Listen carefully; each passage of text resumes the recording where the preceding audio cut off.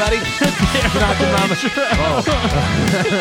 Welcome to Dr. Mama's Christian Podcast. The Christian Podcast that doesn't take itself too seriously. I'm your host, Shane. Eric. For people that couldn't tell, Shane, Yep. he literally got up, said, "Oh, I'm going to try something," and walked to the back of my kitchen, 'cause we do it in my dining room, and started yelling and ran up to the mic for the intro. Oh, I nailed Terrible. it. I did record it, so it'll be on Facebook and all that nailed it. stuff.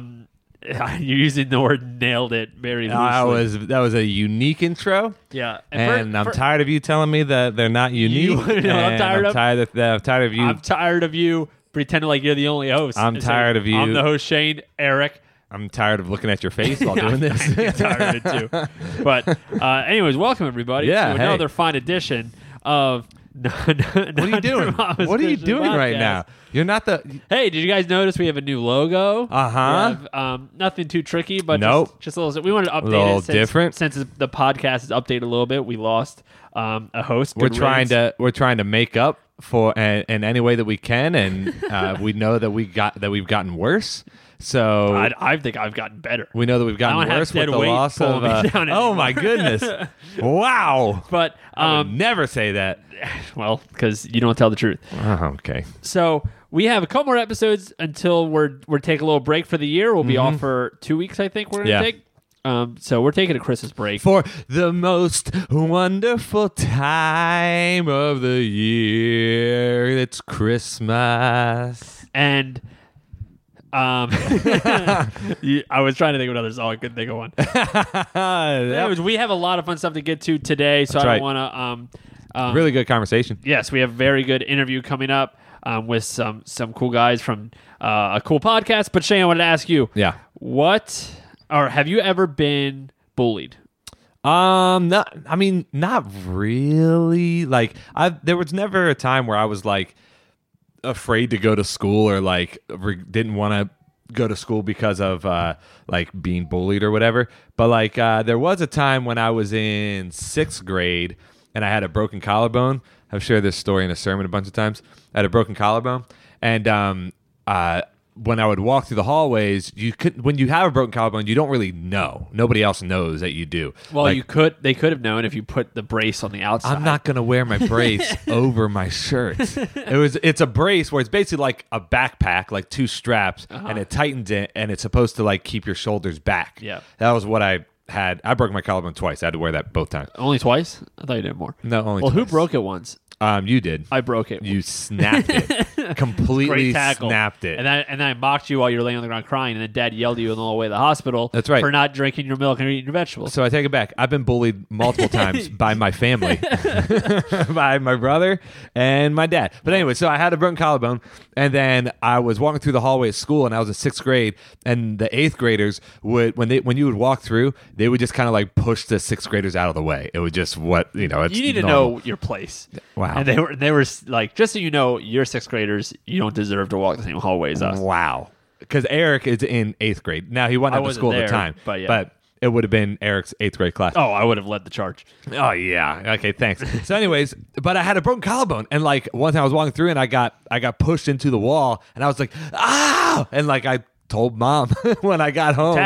I tattled. Because you are a tattler. And I was like, Mom, somebody pushed me into the wall with a broken collarbone. So my mom, being a good mom, called the school and was like, hey, my son has a broken collarbone and was pushed into the wall. And the school, being a good school, decided the next day I was sitting in class, and as a 6th grader, the assistant principal walks in and says, Shane Valenstein in here? I was like, yeah. So he said, come with me. I'm like, what in the world is going on? Am I in trouble? What did I do? And he said, hey, your mother called. I was like, oh, no. Your mother called and said that you got shoved and you have a broken collarbone. Is that right? It's like, yeah, it is. So he said, all right, come with me. Like, what is going on? So he takes me down the hallway, and I'm just following. He doesn't tell me what is happening or what I'm doing. Takes me down this hallway, goes into an 8th grade classroom, stands me in front of all the 8th graders in the classroom as a 6th grader, and says, you see this kid? You may not know this, but this kid has a broken collarbone, and you are shoving him into the wall. See this kid? You mess with the wrong kid. Yeah. He tattles all the time. I'm standing in front of this 8th grade class. You see this kid? You guys are shoving him in the hallway. He has a broken collarbone, and I'm like, oh my goodness, this is the worst thing ever. So then from that point on, whenever I walked in the hallway, it was like the parting of the Red Sea. The 8th graders would be don't like, touch it. Yeah. Whoa, he's got a broken collarbone. I was like, oh my goodness, You'd thanks, rather Mom. have been pushed at that Yeah, at that point. But my mom was just trying to she was just trying to help, and she did not ask The them school to do didn't that. handle it the right way. The school did not handle it right, but I'm glad that the school at least addressed it. Yeah, but they could address it without dragging Of you course. in the face. You're Yeah. the martyr for this. Yeah, Not so- pushed anymore. So that was a little different, When guess. I got but- to that school in 9th grade, they said, Right. I was like, oh yeah, my brother's 2 years younger. It's like, oh, the kid that we couldn't push? the kid we're not allowed to touch. Yeah. Well, while you were getting pushed, that same year in 8th grade, I went to a public school for my 8th grade. For some reason, I went to private school from 1st to 4th grade, about to graduate elementary school, went to public school. So then after the public school, I went back to that private school for 6th and 7th grade, about to graduate middle school, go back to another public school. Yeah. And so when I went in 8th grade to the middle school near us, I didn't really know anyone. But I got to know some other people. But there were a couple. There was like one guy in particular I remember was kind of a jerk. And in band, he would like push me down every once in a while and stuff like that. And like, He'd push you down yeah. just for no reason. Yeah, I'd just be saying he'd push me down like because he was way bigger than me. Yeah. But that was the most bullying I've ever, and that happened twice. Yeah. So like I really haven't been bullied. And how'd you respond when you were pushed down? Stop! Hey! Nothing. I just kind of laughed it off because I wasn't gonna fight him because I would have died. Yeah. So I just kind of laughed it off like we were friends when I knew we weren't. But what else do you do at that point? You go and you tell your mom, and then your mom Yeah. calls the school, and then the school takes you in front of the class and says, "Don't push."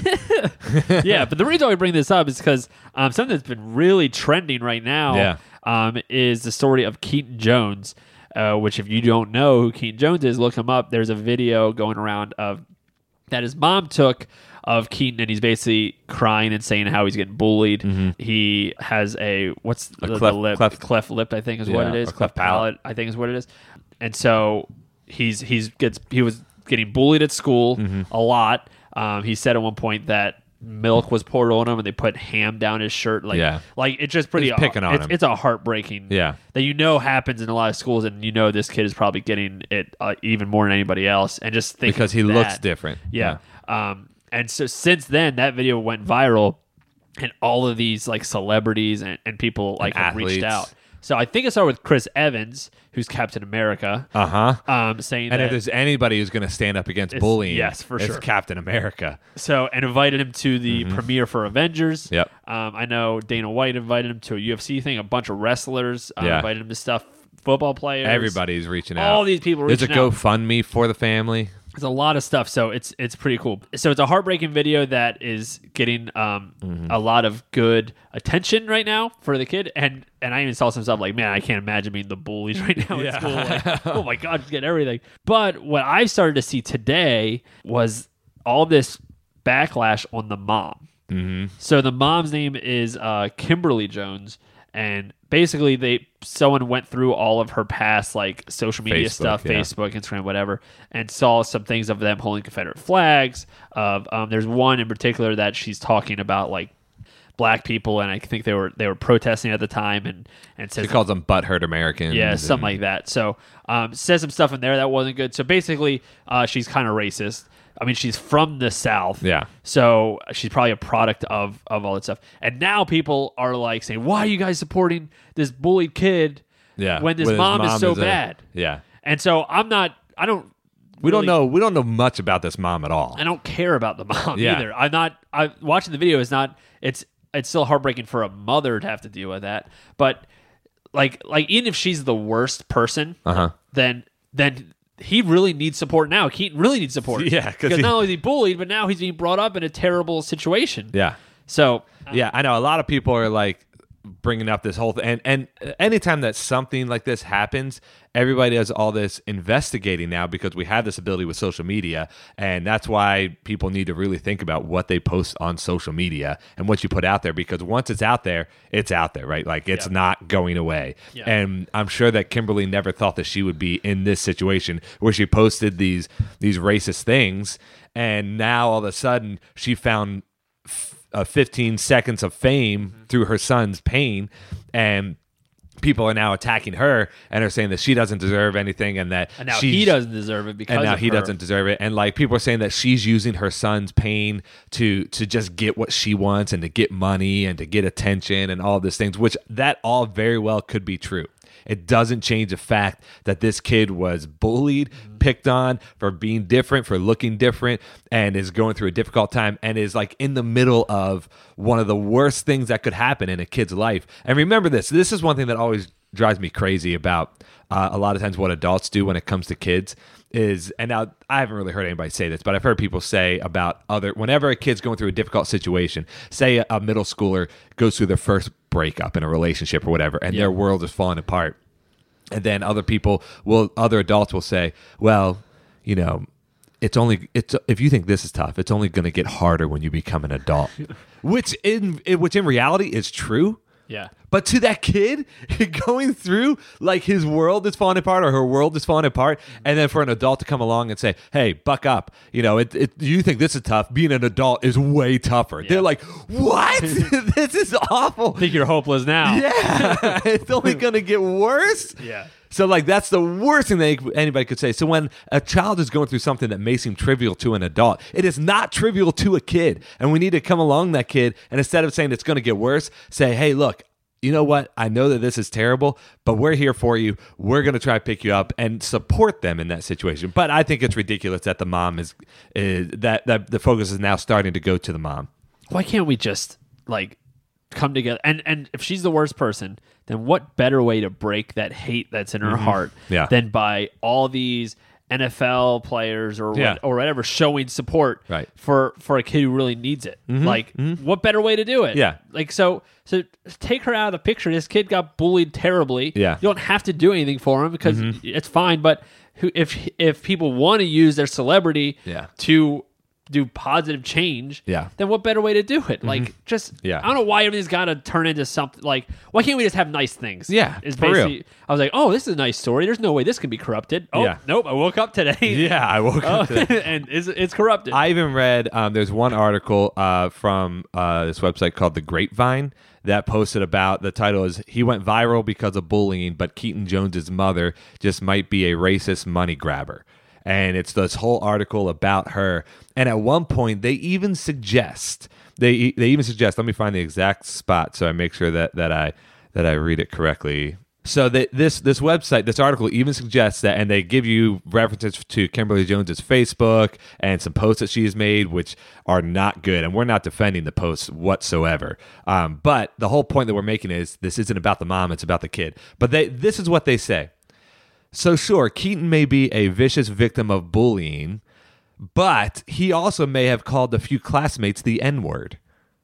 Like, there's no evidence to back that up. But because his mom has made racist comments, now all of a sudden this kid is being bullied because he may have called another kid the N-word. And there's no report of that whatsoever that I have found. And this website, this article makes the jump up. His mom is racist, so he must then be racist. So then he must deserve the bullying that he has received. So we shouldn't feel bad for him. Yeah, that is absurd. Whenever you say all this good stuff, but here the but basically means whatever I just said is worthless. Yeah. Yeah, he was a victim of this, but blah blah blah. So just ignore it. Anytime you get in a fight as a couple, listen, I understand this, but here's what I really want to say. I'm just setting you up for what I really want to say. Exactly. So, like, just leave it be. Let him have some fun right now while he can, because he's being bullied. This is all going to go away eventually. He's still got to continue to live life. He's going to get bullied again in the future. Like, things are going to continue to happen. Yeah, yeah. So I will say in this article, it says, he also may have called a few classmates the N-word. And then it goes on to say, which was noted on Kimberly's Facebook page before she closed it. But there's no screenshot of it. There's nothing that is saying it. And there's no situation that I have heard where it said that he actually did that, and that's why he was then being bullied. Either way, bullying is wrong. Yeah. Yep. No matter what the situation. Mm-hmm. And we're not saying that this Keaton kid is perfect. No kid is. He's probably, I'm sure, has done some mess up things as well, like every kid has I did done. some bad things when I was a kid. I called people names I shouldn't have called them. Yeah. And if it all came back. Of course. And guess what else? I've also posted stuff on social media that I regret. Yep. And I look back like, oh, I don't believe that anymore. Right. Oh, wish I didn't say that. Right. Or like, I even remember like when we were kids, what we would always do is we would call somebody retarded. Yeah. And it's like that was a normal thing that we all did. And now at 30, I'm like, how in the world could I have ever done that? But at the time, it didn't even cross my mind. Like that was how all of the kids talked, right? Yeah. And so it's absolutely wrong. But like it's when you're a kid, you do things that when you get older, you realize I would never do that again. Yeah. You know, or I remember even a word that was thrown around a lot was faggot, right? That was a normal thing. Yeah, stop being a faggot. Yeah, that's what we would say in elementary school. Yep. And now it's like, how could I have ever said that word? So if let's say Chris Evans, Yeah. when you got pushed in the lockers, Right. and mom had a video of you crying like Yeah. a baby about it, and then Chris Evans saw it, someone would go back and say, well, he used the word faggot once. Yeah, exactly. Like that, and they would be right in that situation because I have used that word when I was in middle school. Yeah. You know? And so, and I also want to make a point too that bullying is absolutely wrong, but at the same time too, sometimes these kids who are doing the bullying, they get torn up and they should be disciplined and punished. But we also have to remember that they are also children. You know, and there's pain behind why they're Exactly. do the bullying, things like that. A lot of times they'll go home and those get like, you have to discipline each kid uniquely. You can't just. But some kids need to get spanked and Yeah, and some looked kids at. really and need some to be kids probably punished. it's too much. Yeah. And that's why they're bullying. They're whatever. So it's but you should never write off a kid for and for something that they have done. Yep. As a kid, you know, we've all done those sort of things. Yeah, I've bullied kids before. Yeah, absolutely. I've whatever. But anyways, so Keaton, if you're listening, which I'm sure you are, I know you're a fan. I know you're going to like see Avengers and stuff, but we also want to invite you to come on our podcast. Like we don't like bullying. We're here for you, buddy. So I know it's just another great thing of WrestleMania you're going to go to, and if you can squeeze us in between the Avengers Infinity premiere, of course the MMA event that you're going to go to, WrestleMania, squeeze us in. and the GoFundMe page that is raising thousands of dollars for your family. If you can squeeze us in, we'll gladly have you on. Gladly. Talk about whatever you want. Anyway, so today we have two very special guests. They are podcast hosts from a podcast called Church and Other Drugs. Awesome podcast. Yep, their names are Jay and Jed. We've actually been like talking back and forth for like a year now, just on Twitter, just kind of commenting on stuff here and there. But we wanted to get them on, and we finally worked out a time to do that. And we just wanted to hear their story. And I don't even want to give anything away on the story. It's crazy. But it's a crazy story. But what they're doing is awesome, and we talk about that a lot. And then we play a fun game, so it was a lot of fun. Yeah. But if you haven't heard of them before, make sure that you go in, that you subscribe to their podcast, give them a good review, and rate them. All those sort of things. They're worth it. So it's worth a listen. Yep, and we actually guilted them into singing a song with us at the end. Yeah, because we know that our listeners can't get away with it. They love the song at the end. end. They listen for the song. They come back for it. Let's come back for the song at the end. So make sure you check them out.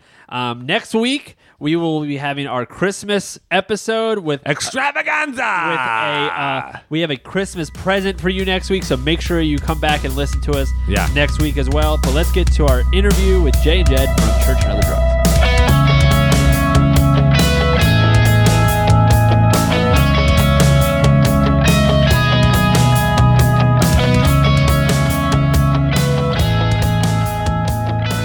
Right at a year.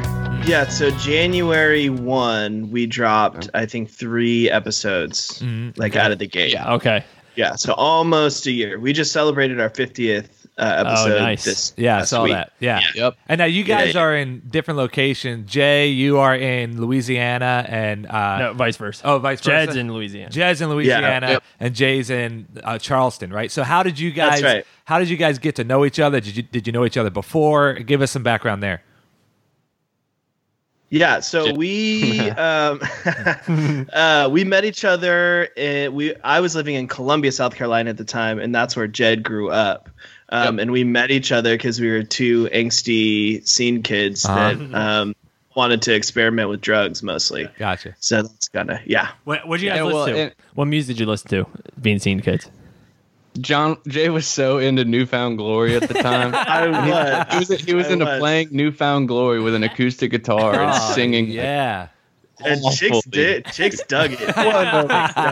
Yeah, he doesn't regret it at all. At all. So, Sorry, Jay, what were you gonna say? yeah, and Jed was into more hardcore stuff, but Yeah. we were in that scene. We were in Yeah. that scene. It was like Taking Back Sunday, Brand New, Oh yeah.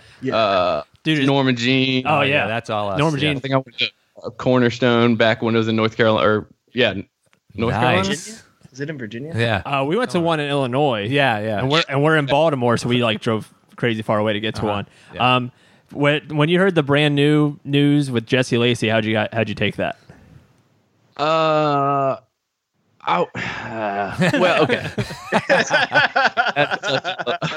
Putting him on the spot. I actually ended up getting in a Facebook spat with my sister-in-law about it. But being a person that has screwed up in the past, I mean, it was 14 years ago, Yeah. and I was like, I mean, dude, was it I that get long? it. I didn't I'm know not that. going to stop listening to his music. Yeah. Yeah, I didn't know it was that long ago. I just heard it was a 14-year-old.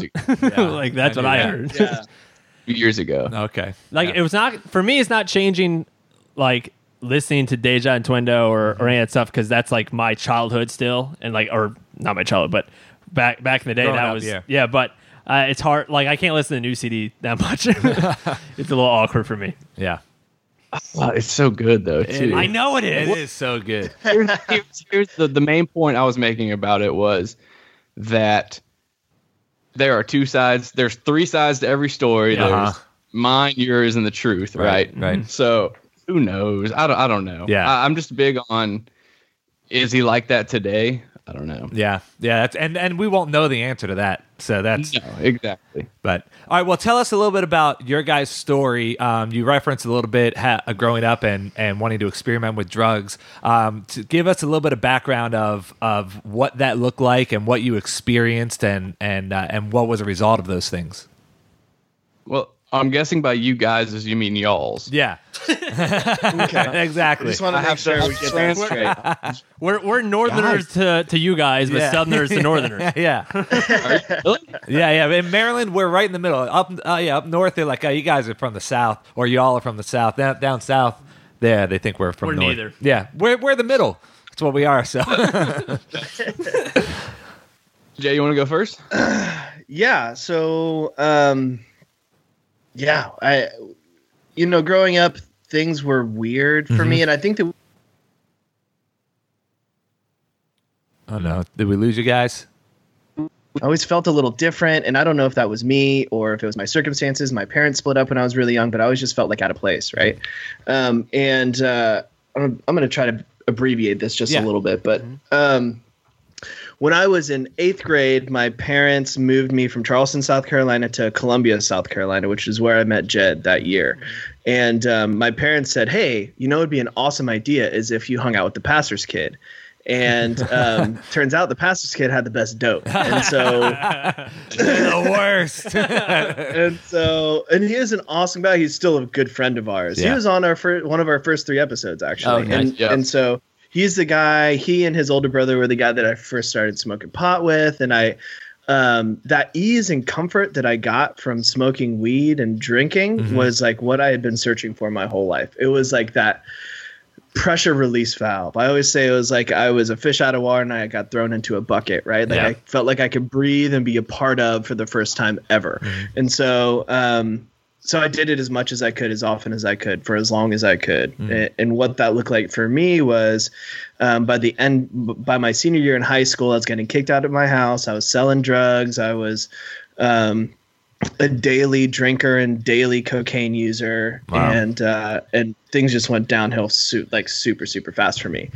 I went to my first treatment. I went to my first and only treatment when I was 18 on the back end of a big felony cocaine possession conviction. And I did that whole thing, and I got in contact with the 12-step program, which was incredible. Yeah. But I didn't stay sober, right? It took me another 3 years to come back in. And at 22 years old, I was just kind of a shell, really, of a human being. And I came into a 12-step program. I prefer Alcoholics Anonymous, and I did the deal, right? And I did the deal. That was January 17th of 2009, and I haven't had to take a drink since then, right? Wow. And it's because I did everything that they suggested that I do. And in that process, I came back into contact with God and my faith. And my faith has changed and morphed and shifted. And Jed was worried about my soul for a while there. And then I've kind of come back. And then, through seeking truth and being open-minded, I've come back to what I feel like is my most comfortable way to view God. And that's through the lens of Jesus Christ, right? And I never stopped believing that Jesus Christ was the Son of God. I wasn't sure that he was the only way to God, right? And we can talk about that maybe some other time. But anyway, so that's kind of my story in a very abbreviated nutshell. So you were saying that it was 2009 is when you had your last drink. Is that what you said, right?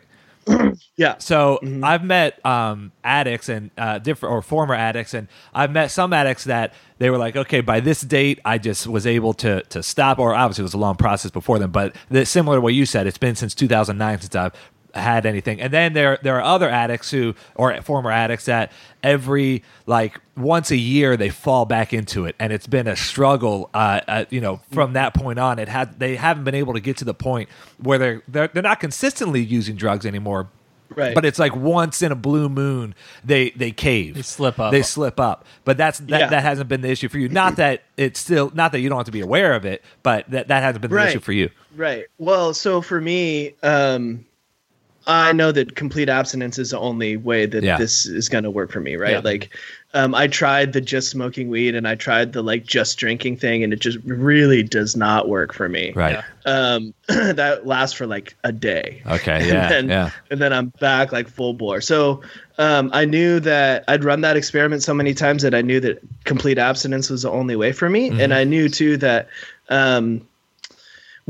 they told me when I came into Alcoholics Anonymous that I would need consistent spiritual growth and development in order to stay sober. So there's literature that says we have a daily reprieve contingent upon the maintenance of our spiritual condition. So for me, that means I got to do some work. Yeah. And just like anybody in their spiritual journey, or emotional journey or whatever, it takes work, right? Yeah. And so I still work with a sponsor. I have a ton of sponsees, new guys that I work with, and I have to stay involved in service work and other stuff to keep my sobriety and keep my sanity. Yeah, really, that makes sense. That makes sense.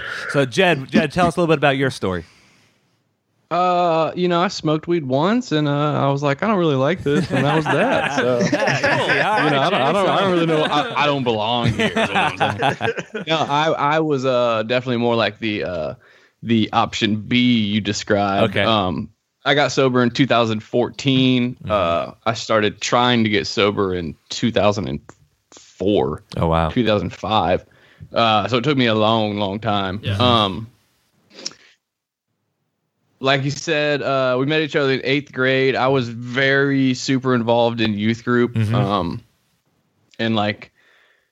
very much involved in church. And then I think I tried drugs at first, literally just to fit in. But like he said, his moment was with weed.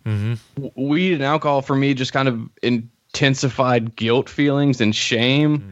My moment was when I tripped the first time, when I completely became a different person. That's what I sought for the rest of my time. I went for bigger and better and harder stuff. And it kind of was because I had this weird idea that I knew I was in my head, I knew I was gonna have to stop eventually because I'm a quote Christian, right? And Right. you know, everyone else can just use the rest of their life moderately. So I've got like 5 years to get everything in. So I did that, and before I knew it, I was shooting up heroin when I was 17 years old. Wow. And went to my first. That's when I started going to rehab. Went to my first one in North Carolina, which was like a fundamentalist Christian men's work camp kind of place, which was interesting. You know, I got exercised in the Southern Baptist way, and Yeah. it was pretty. It was interesting. And then I after spending 90 days there, I relapsed within a week. Wow. When I got home. And then, man, it really just started a cycle of a lot of the same thing. So I got sent away. That's when I got sent to Louisiana for rehab when I was 17. And while I was at rehab, my parents moved. So I didn't really have a place to move back to. Yeah. I never had any of my own money, savings, or anything. I was completely relying on my parents at that point. So I would relapse, get kicked out of rehab, call them. They'd tell me to go back to rehab. So I'd go back to rehab and just start this cycle.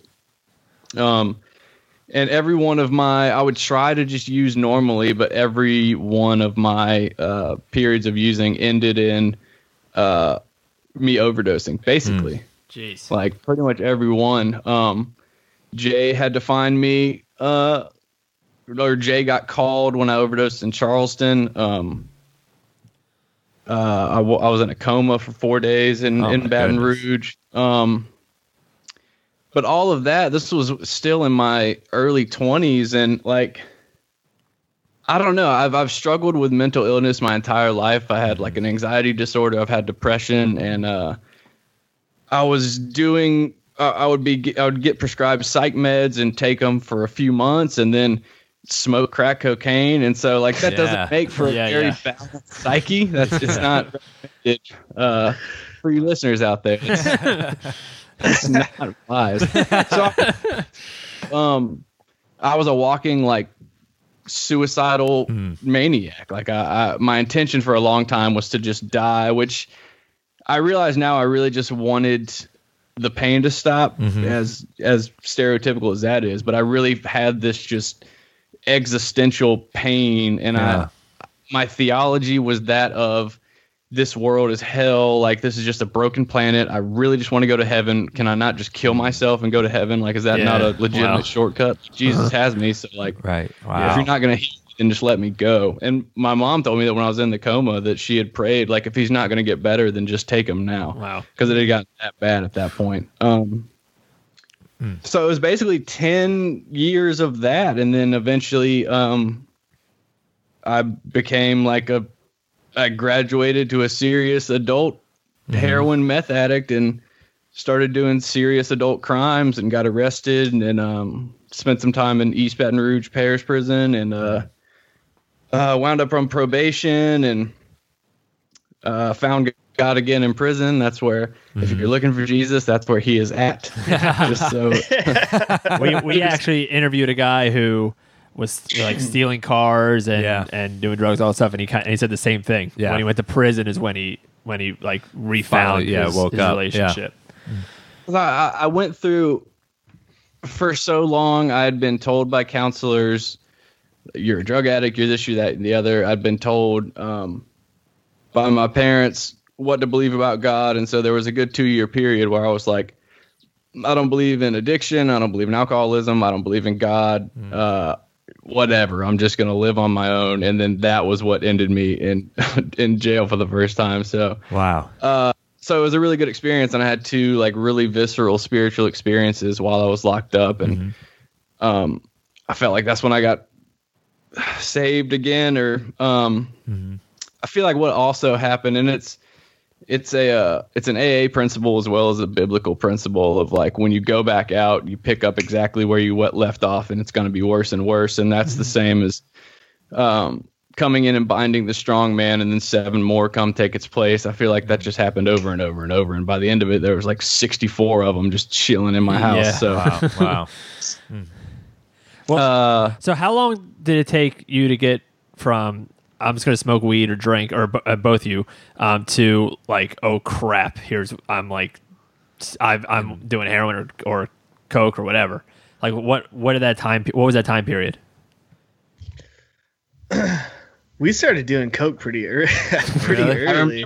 I remember it was my 15th birthday. Wow. And the guy that we're talking about, the preacher's kid, he got me some cocaine for my birthday. But before he did it, he was like, "Now, Jed, this isn't like weed. This is not like." I was like, "Oh, whatever, man. Sure, whatever you say." Yeah. It's like, hey. I don't think I was there, but the first time I did coke was with you and a couple of our other buddies behind the Christian bookstore Nice. in Columbia. Listen to Audio Adrenaline Yeah, exactly. So because we were all in Young Life together too. Yeah. Okay. Yeah. So Yeah. you were saying that you got a lot of your drugs from the pastor's kid, but I never knew this. Like, neither of us have ever smoked weed or done any drugs in our life, so I have no clue what this would be like. But I've always thought like I wouldn't even know where to get it from. Like I wouldn't even know where to start. Like it seemed like it was so Pastor's easy. kid. Yeah, the pastor's kid. Seems like it was so easy for you guys to find it. It was extremely accessible. Is that true? I think I would say. Go ahead, Jed. Well, you're around it all the time, and you just don't know. Like, Gotcha. Yeah. If you go to a gas station past 10:30 at night, there are drugs there. Yeah. If you go to Waffle House past 8 at night, there are drugs there. Gotcha. Right. But that was part of the appeal, I think, was because I also have this extremist personality, right? Mm-hmm. And whatever, like when I was a kid, I saw Jurassic Park and I was a paleontologist for 2 weeks, whatever. Yeah. I got into whatever I'm into. So when I got into drugs, I got into drugs. Like I studied them online. Like I studied chemistry as a hobby. Yeah. Watched every movie I could on drugs, read like Burroughs, Junkie, and all that stuff. Right. And it really did. I mean, especially at a young age, you feel like a badass. It feels cool. And it's like you enter this completely parallel universe of the shady side of the world, like, which is exciting till it turns on you. Yeah. I mean, we were white, middle class, suburban youth group kids, right? And so there was a lot that was appealing about that fear and loathing in Las Vegas, and having some spice to life because it was boring. Yeah. I mean, initially, I think a lot of our using was surrounded by just sheer boredom. Right. But for us, for whatever reason, we have the gene, right? We have the ism, and once it took hold, it just took us. Yeah. So It's a classic case study too, because I think there was 10 of us. yeah, or Group, so. and so 2 out of 10 wound up with the and I might say I'd probably lump 1 or 2 others in there. Potential. I think I'll see them in the rooms eventually. But yeah. Well, I We remember were the lucky. I remember being like, I don't know, just maybe it's our personality or whatever, but I remember my parents were like really strict about like not drinking at all or any of that stuff. And so I didn't until I turned 21. And then I made up for lost time. That was like, well, I haven't drank at all. I literally drank like 1 beer in my life. I remember a week before my birthday, my mom was like, "Here, you can have a sip of alcohol." And my dad got mad, and I was like, "I'm turning 21 in like 5 days." So then when I started drinking, like then I was like drinking, and then I used to live in a drug house. Like I didn't know it, but then I figured it out. So like. It was always around at other times that we didn't even really realize. I don't remember when I was a kid being around it as much, but we possibly could have been. And I could have seen in my like early years when I was like really trying to impress people, or I was really seeking approval or acceptance from somebody, that if somebody offered it to me, it would have been kind of hard. I just kind of got lucky that I wasn't around those people. And then when I got old enough where I was around it, I didn't really care about Yeah. it. I guess. I don't know. I was always scared. I was too terrified to do anything. I was too at first. I remember the first cigarette I smoked, and I got made fun of it so bad. I was like, "Am I gonna get addicted?" I literally. Am I gonna get addicted? Short answer: yes. Yes. Yeah. So then. Go ahead. Sorry. Go ahead, Jay. Well, and I was gonna say, so then I had heard me and Jay lost touch. I would come into town, and like I said, I think the only time he saw me, I was dead, basically. So that was the extent of our relationship. And then the next time I hear from him, he's sober and a Christian now too, which back in the day he was nary a Christian. I was always the quote good Christian one. So I was like, what? Yeah. And so he came to see me, and sure enough, all bright-eyed and bushy-tailed, and like preaching Jesus and AA, and like trying to get me sober. And I was not having it at the time. But then I would call him periodically, trying to sober up. Like, hey, I called him when I got maced by a crackhead and robbed, and I was like, I think I need help. And then he let me come stay with him in California, and that's when he's talking about. He was.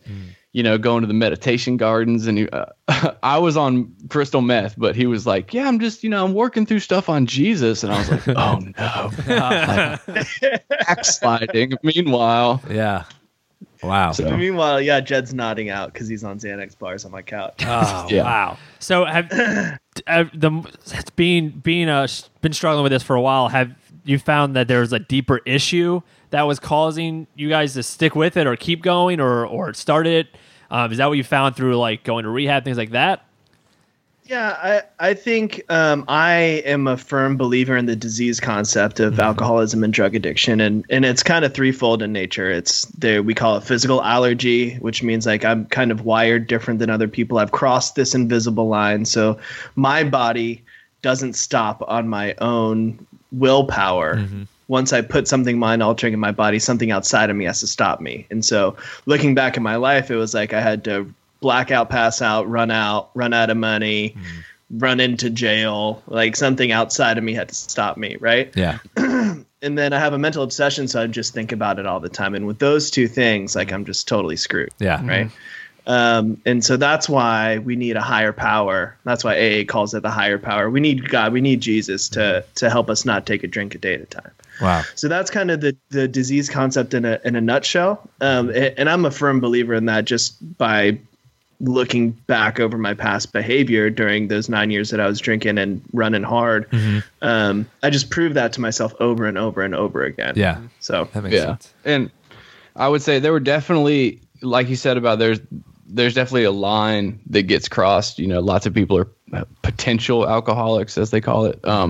So for me, there was some self-medicating going on at the beginning, and then it definitely morphed into I just absolutely unequivocally like loved the feeling, and I just chased progressively deeper chemical highs. Like I figured out exactly what part of the brain was going to make me feel this way, and I would order research chemicals off the internet to like specifically like go after things, and it just became this perverse love relationship that was just out of my control, really. So towards the end, it was just using for the sake of using, and the feelings was so good. Being in reality was just that much worse. And he talked about the obsession, and that all that is there is literally nothing else. You wake up and plan your day around getting your fix, and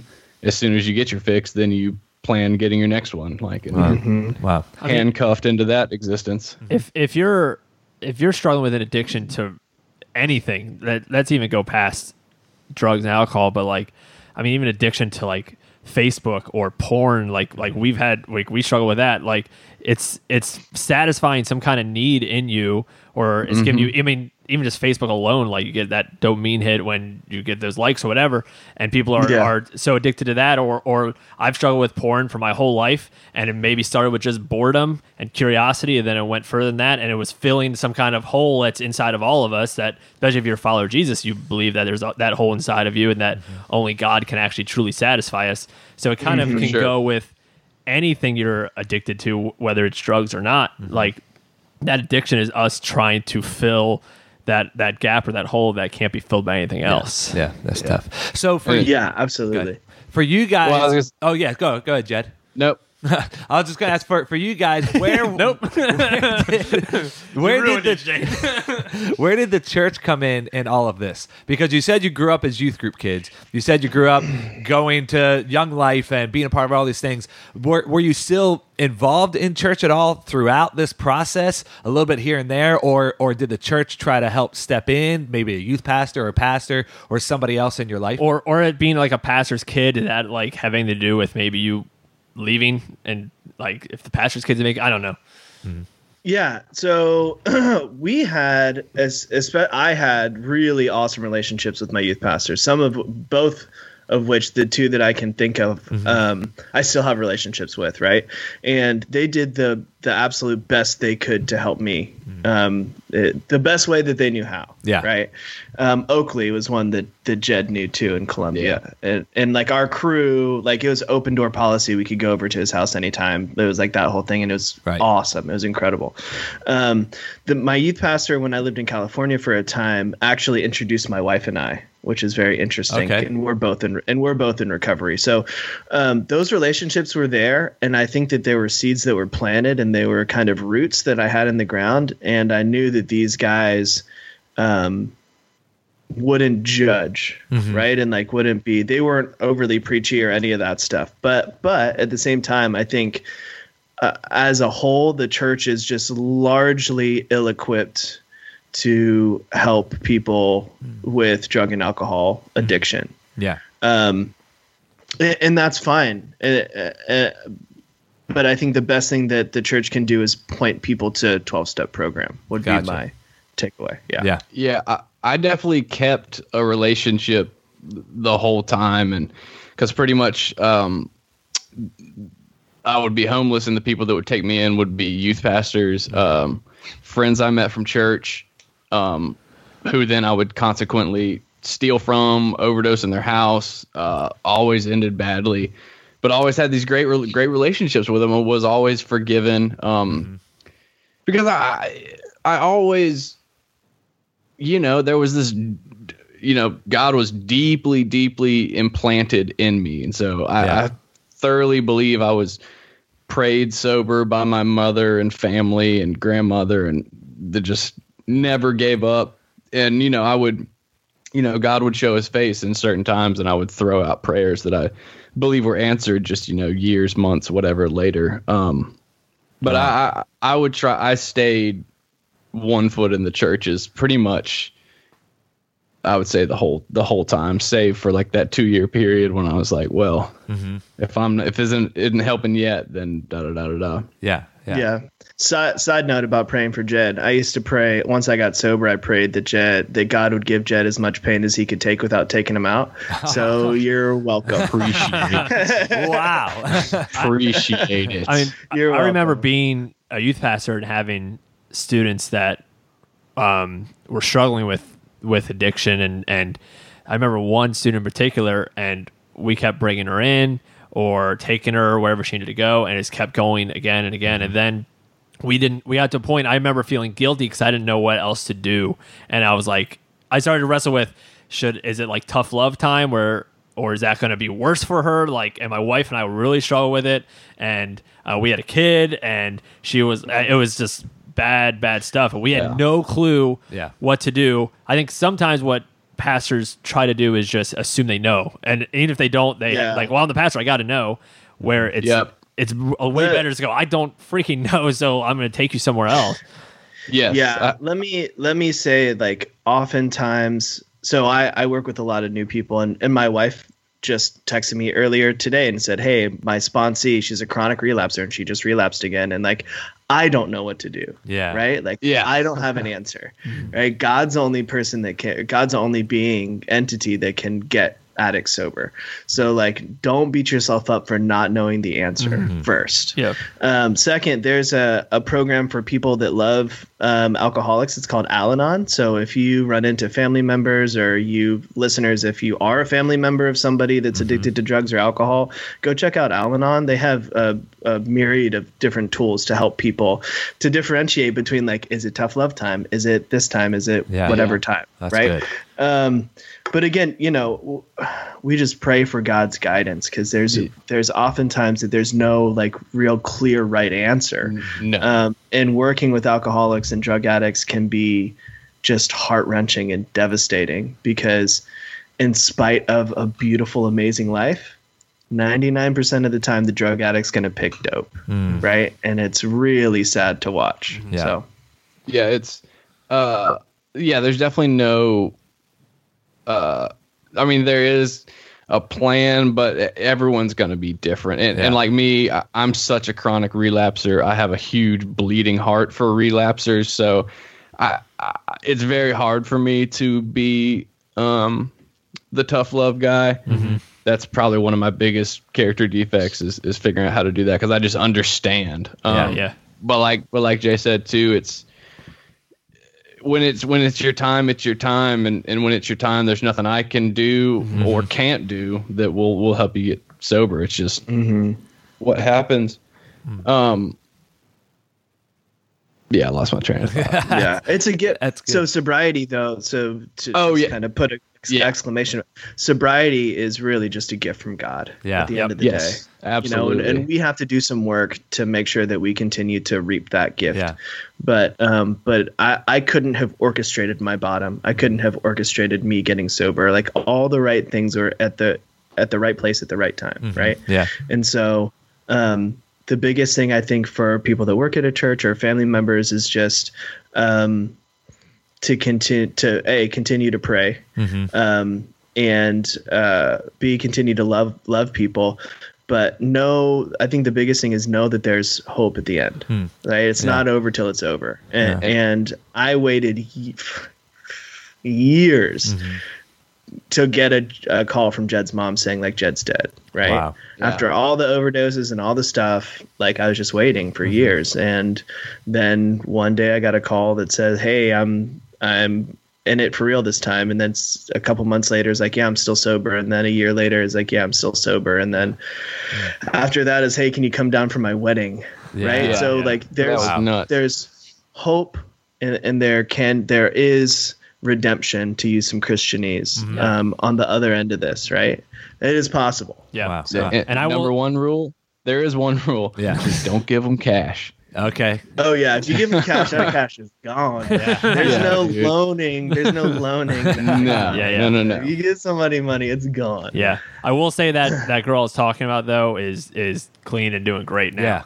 Which is awesome. Great. Yeah. Awesome. So Yeah. anyways, go ahead. Yeah, well, and I really appreciate you guys saying that, because really, and not just with addiction, but with anything, especially as a pastor, there's no set formula with people, because every person is different. Every person has their different hang-ups and their different strengths. So it's in anything, not just in addiction. You can't just say, all right, say this and do that, and then all of a sudden the person is good. It depends on the person, and it can be so frustrating sometimes and so messy. And that's one of the messiest parts about church, is that we're dealing with people at all times, and when you're dealing with people, you never know what needs to be done. I think that comes with maturity, that thought, because when I was younger, it was like black and white. Here's a sin, here's not a sin. Here's what you can do, here's what you can't do.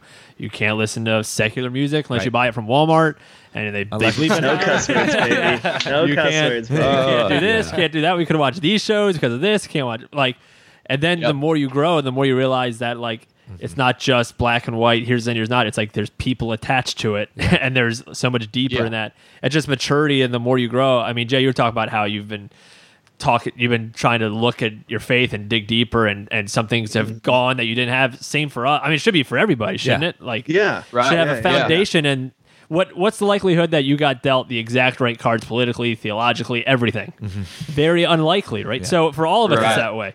So if we're not trying to challenge what we believe, and through this podcast, we've been really doing that, and we've been like forcing ourselves to think differently about issues we've always thought about.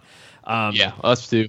And even like, I mean, we can lead into this question. Weed is one of those where we had to kind of do that. So we talked about this before we even started, but what's your guys' opinion on, because we get this question a lot as pastors, especially from students who are hoping that we answer it a certain way, is about weed. Is weed a sin? We get that question all the time. So your guys' perspective, what would you guys say to that?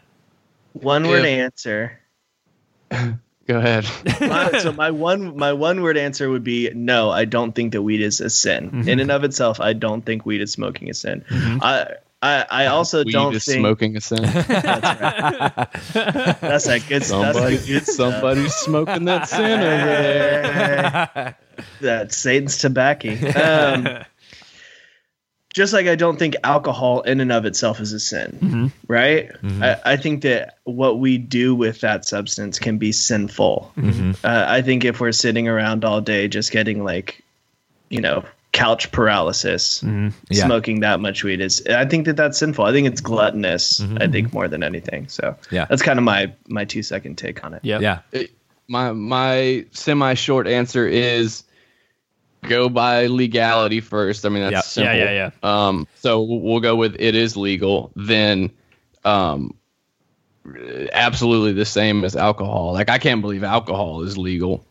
It's the absolute most harmful drug on the planet. But no, there's just no. I mean, I don't see a difference between that and alcohol. Granted, the only reason there's like some caveats is because of it is more of a entheogen, like a spiritual type thing, as opposed to alcohol being more of a body load. But I still say an intoxicant is an intoxicant, really, at the end of the day. And I would honestly say, like, eating marijuana edibles is massively treating your temple better than slamming 6 Jack and Cokes. Yeah. Well, and I agree with you. Like, you can't just make the blanket statement of yes or no, it is or isn't a sin, because there are a lot of people who are diagnosed with cancer or with another issue, and a doctor can say, here, this will help you. If you take medicinal marijuana, this will help you. So it's not just a blanket, yes it is or no it isn't, because it can help a person in the right circumstances and in the right situation. And obviously I agree with you, Jed, with what you're saying, that if it's illegal, then it's illegal, right? And that's the answer right there. But it's becoming. It will be completely. Yeah, if you don't live in a place already where it's not, it will be. So it will be an issue that a lot of people will face, and maybe like in your guys' situation as addicts, and like Jay, as you were saying, you can't have anything, and Jed, I assume that you're the same way, right? You can't have anything, alcohol or nothing, because it will lead to something else. So for the person too, it also depends, as we were saying earlier. If you were to partake in marijuana, then that would be a sin for you, because you know that it's going to lead you to other things that are just going to be worse for you and would be tough for you in that situation. Yeah. Oh my Lord. Yeah. I burned my house down. My whole life would be gone in like a month. I smoked a joint. Yeah. Right. Yeah. I run through that scenario in my head fairly often, and it's never anywhere good. The hard part for me is that, like, I grew up with, like, it's the worst thing. Right. Exactly. And mostly everyone did. Like you said, there's really no difference when it comes to alcohol or weed. Where I would go is the Bible talks about, like, drunkenness is a sin. And so why is drunkenness a sin? Because it's you don't have any control. So I think that's the main point of it, is the control part of it. Right. Where whatever and you can smoke weed and not lose that control, but I think if you get to that point where, like, you know what I mean, like, that's where I think it is. I think it's a better way to treat anxiety for some people than act like, you can lose control on just regular over the counter drugs. Yeah. So is that that's where I think it all goes to. I will say, as a cautionary tale, it's a lot easier to lose control. It happens a lot more quickly smoking weed than it does with drinking, right? Like, it's unless you're a super lightweight, it's kind of work to get real hammered. Yeah. But like Right. you can smoke a couple hits too many and be super stoned. Yeah. So, Right. but just so you know, another interesting anecdote. I've had two people that I've known that I've been really close to in recovery that both went through chemotherapy and used marijuana as prescribed by their doctor. Yeah. And used it successfully, Oh, which that's is great. really, really interesting to Yeah. me because I would have to, like, God would definitely have to be there for me for me to use marijuana successfully. Yeah, wow. And be on board with that. So it's just really interesting that, again, I don't think that marijuana in and of itself is sinful. Yeah. And you No, can go with the permissible versus beneficial argument too for Yeah. each individual case. Like, Right. is Right. it what's the point if you're doing it? If there's actually a good point to it, Right. then And Yeah. I feel like if you're gonna have this conversation, then like you need to have this conversation about the fact that it's differentiated from Xanax, Adderall, Yeah. whatever psych meds you're on, caffeine, nicotine, coffee, Yeah. tea, chocolate, the most abused Right. drug in the world. Trivia, by the way. yeah, Not abused. The most used drug in the world is cocoa. Gotcha. Wow, that makes sense. Yeah, it's all the same, and if you look at the history, it was just legalized to vilify Mexican immigrants. Yeah. Yep. So that's all a farce. Well, and I do want to be clear, just because I am a lead pastor. Oh, you're covering your butt. You're covering your butt. I want to be clear from and make sure that everyone understands. I do not think that you should go smoke weed. So so what I'm hearing is Shane's telling students to go. no, that do is your thing. not what I'm saying at all. Children under the age of 18, please don't smoke marijuana. Shane You know said so. Bo Pastor Burnham? Shane. You ever heard Bo Burnham, that comedian? Yeah. Yeah. Love O'Byrne. Yeah, he had a great spiel on weed. He doesn't smoke anymore, and he's saying how it is super irresponsible. This new wave of people just endorsing weed like it's this panacea with no ill effects, and it's Right. like, no, dude, you will have some like it's Yeah. it's got some stuff with it, man, like anxiety. Absolutely. Shrinking gray matter, like everything's got its stuff, man. It's not. Yeah. It's not. No. Yeah. Don't. And You but I- shouldn't really be messing around with too many chemicals before you're 25 anyway. Yeah, and it's smart for people that if you're going to warn somebody about it, not to act like it's worse than it really is. You have to be smart. Yes. You got to be Yes. honest. You can't say that Steve, you can drink and not smoke weed, and they'll go, why? And it's because of like they're for stupid reasons. Is why we think that. Trivial So you reasons. have to be honest with that stuff, and then when you're talking to the individual person, because I know why students are asking me. Like, I know why. So I talked to them about that in a deeper issue. It's not, but to make blanket statements, it's just you can't do that. It yourself in doesn't trouble. help anyone. Doesn't. And it's, that's the Christians will, and it's like at the same time, everyone's looking at porn. So exactly. it's like, Yep. can we just, that was that's kind of our whole mission of the podcast, was to blend the gut level honesty of AA with the church foundation of Christ, right? Yep. Yeah. So that's really where, and AA originally was started as a Christian program and with Christian principles, and everything's biblical, and Yeah. some people have called it first century Christianity because it's just very basic practical tenets. Right. And man, we Action just steps. Yeah. action steps. It's like let's just good. be real with each other and quit pretending. I think we're getting there with shows like y'all, shows like ours. There is our generation. I think we are in the transition period from Yeah, I agree. the whitewashed evangelical Yeah. church to that brick building. yeah. Yeah. It kind of funny, but it's cool. I mean, how often do you hear people say that this is in this sin and they're like super overweight or something like that, which Right. is just as much of a sin or something like. That's yes. It's always easier to tell other people when you're not struggling with it. Yeah, this is sin, but Yeah. that's a whole thing. So before we get to, I know we want to do something fun, but before we get to that, for anyone that's listening that is struggling or isn't, I mean, we're based in Baltimore. Baltimore, the heroin epidemic here is, Yeah. oh my gosh, it's terrible. And yeah. it's been bad for a while, but basically when it was killing minorities in the city, no one cared, and now it's out of the city, and now everyone's like, "Oh crap, what happened?" It's like we've been telling you counties. We've been telling you for 10 years it's been bad. That's exactly right. That's everywhere, USA. Yeah. So anyone that's listening that has a struggle with alcohol or drugs or anything, what would you guys tell them? You can email us first of all, churchandotherdrugs@gmail.com or JediPain2013@gmail.com. And we'll direct you, but you can call the AA service line. Just Google AA hotline. That'll connect you with meetings in your area. Yeah, we always encourage, like, just get in touch with us and we can point you in any direction, or just listen, give advice, whatever you need with that. That's great. Yeah. So 12-step programs, like Jed said, AA. And again, if people have questions or whatever, feel free to reach out to us, and we're more than happy to field those for folks. Awesome. Great. Awesome. You know, your guys' podcast is great. Yes. I really like it. There seems to be like a group of podcasts that kind of all started around the same time. We started right around you guys. Not Your Pastors started right around then. Mm-hmm. We became friends with them because we have the same name, basically. That's how we Yeah. That's why I messaged y'all.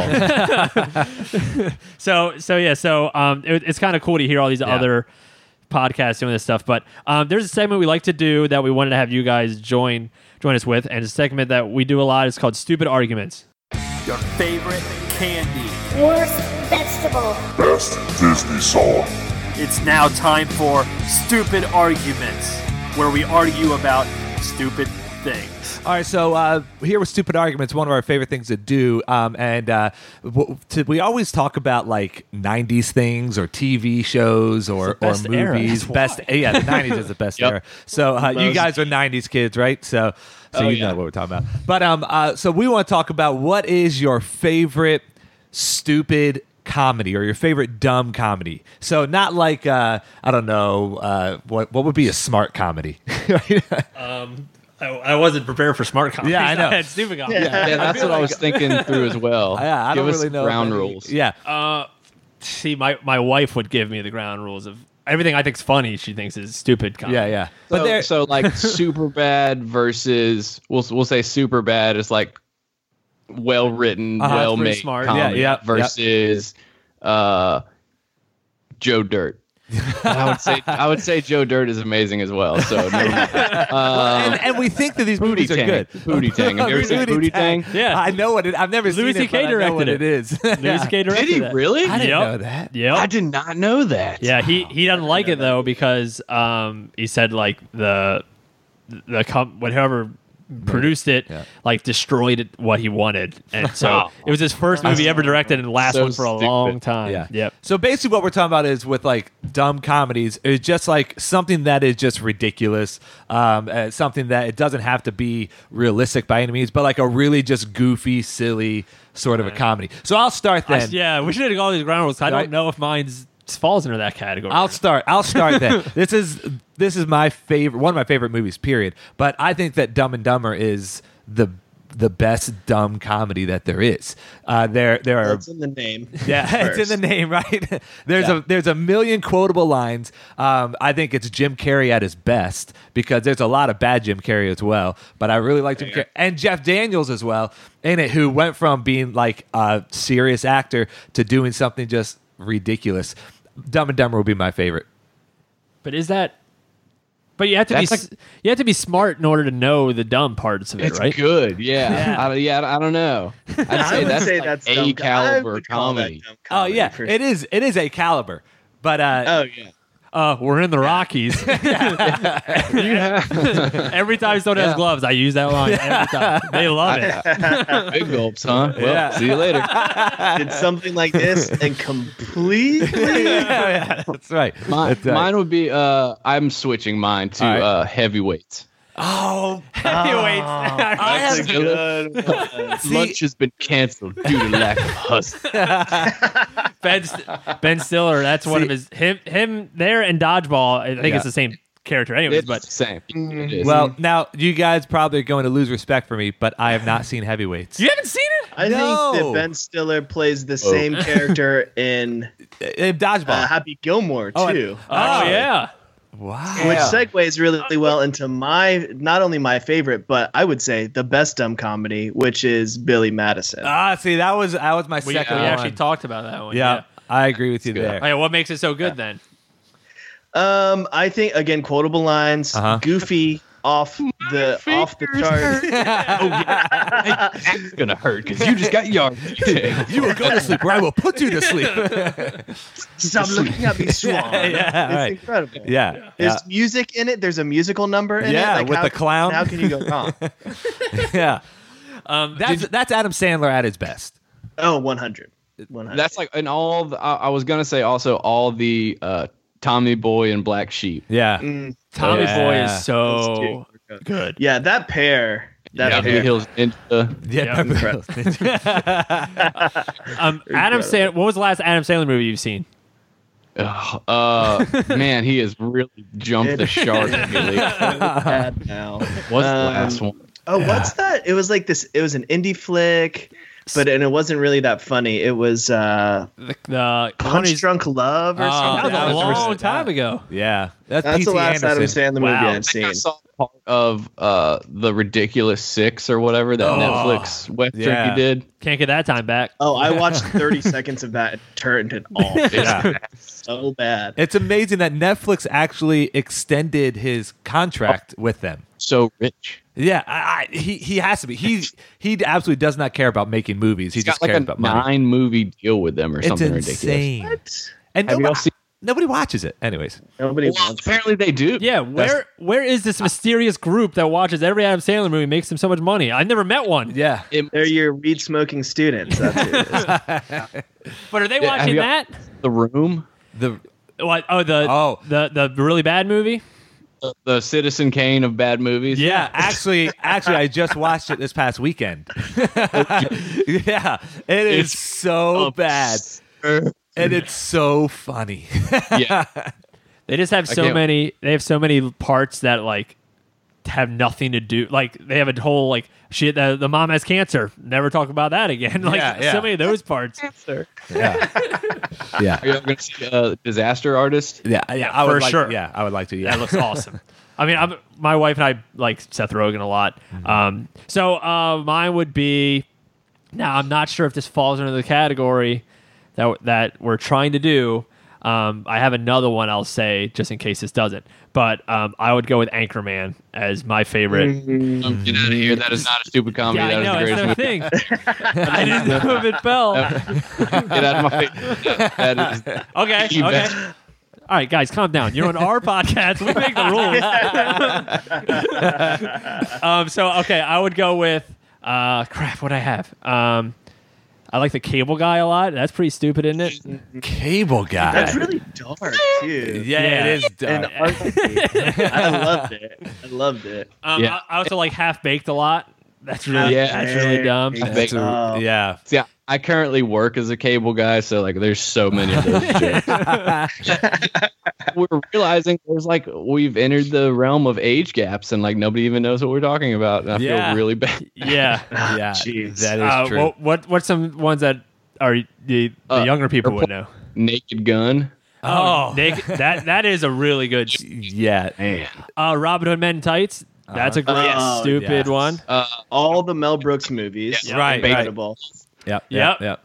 Wow. He's But I don't know what a more recent one would be. I don't know, 21 Jump Street. I don't know. Is that like one that like the kids would know? Did you see Black Dynamite? No. No. Oh my gosh, you've got to see that. You must. Yeah, I don't know. I don't know anything about that. Hot Rod is probably my most Oh, Hot recent. Rod. Yeah. Yeah, Hot Rod is great. Oh, The Hangover. That Yeah. series is a newer one. I think Yeah, kids yeah, would know. yeah. That's pretty dumb. Yeah. We sound so old right now. I know. What are the kids like? I think I'll go to the movie, the picture show, and see the Yeah. Stephanie Rogan movie. His name's Seth. What? Say what's way? That's what I think of when I think of Hot Rod. Yeah. Yeah. All right, well, Jed and Jay, this is a lot of fun, guys. Yeah. Thanks for Yeah. thanks for Yeah, thanks for joining having us. during this busy Christmas season. Can you guys give everyone your podcast information, where they can find it, all that good stuff? Jay? Either one. For sure, yeah. So we're Church and Other Drugs. You can find us wherever you listen to your podcasts. You can also email us at churchandotherdrugs@gmail.com. So yeah, come check us out. Nice. We're on Facebook, the Twitters. Yep. All that stuff too. And we'll have all the information on our show notes. Give them a 5-star review. Yes, we that'd be do awesome. that. Yeah, only 5. Have you guys gotten a bad review yet? We got Yes, one. It was awesome. incredible. If you get some time, go check it out because It's like one phenomenal. 1-star review, and Yeah. it's so You know funny. what? I think you guys tweeted about it. I think I was tweeting back at you guys about it a lot. It was a while ago, right? Oh Yeah, yeah, it was a while it was ago. pretty Yeah. early. Yeah. It was incredible though. Like Yeah. somebody's really offended. So mad that They're we would really dare mad that ask how God dare for help to heal us. Oh it my was so goodness. how pissed. dare Jed's dad pray for him? What? Yeah, he was like, Wow. that's That so was awesome. selfish. So selfish. Wow. It was So awesome. great. It was Go check it out. Ours wasn't. Ours just like unoriginal, not funny, You just want to be bad Christian. and it was our mom. Yeah. That's just hurtful. That's just me. Yeah. I mean, they're not wrong. But seriously, thank you guys for your honesty and for what you're doing. And you know, we don't really know you guys that well, but we're proud of what you've done and how you've been able to turn your life around. And it's an awesome story. So don't stop sharing your story, and don't stop helping other people who are going through addictions and everything too. You guys are doing great work. Thank you. We appreciate that. Yeah. But since we're like best friend podcast now, we figured that we would let you guys join in on something that we always do when we close out. And it's the Christmas season. We love Christmas music. Yep. So we figured we would sing a nice Christmas song. Do you guys know Baby It's Cold Outside? Oh, I do now. So why don't we sing that part? You guys want to do the girl part? Yes. Please. All right. So Shane, you want to count them off? Okay, yeah, ready? A 1, a 2, 1, 2, 3, 4. That's not the tempo. Can't stay. Baby, Hey, it's cold outside. I've got to go away. But Wow, they baby, are it's terrible. cold outside. This evening has been Hoping that you drop in. so very nice. I'll hold your hands, they're just like ice. My mother will start to worry. I can't continue. This is the most rapey song My ever. mother will start to worry. You can leave. You don't have to stay. Hold on. I'm just really gonna pressured read like I should stay though because of all the things that you're saying. is a It's little really clear. making me uncomfortable. say what's in this drink. They were roofing people. Oh my goodness. No Hey. cabs to be had out there. Yeah. As if you're gee. I got you. Like, We're changing the lyrics to "Thank you for your time. You can now leave." yeah. All right? Thanks, guys. I Really appreciate it. enjoyed our time together. Thank you for listening to Not Your Mama's Christian Podcast. Make sure you subscribe and leave us a nice review. To support the podcast, you can go to our Patreon page, patreon.com/NYM Christian Podcast. Music provided by The Revived. Check them out at therevivedmusic.com. Stay connected with us by liking us on Facebook and following us on Twitter and Instagram.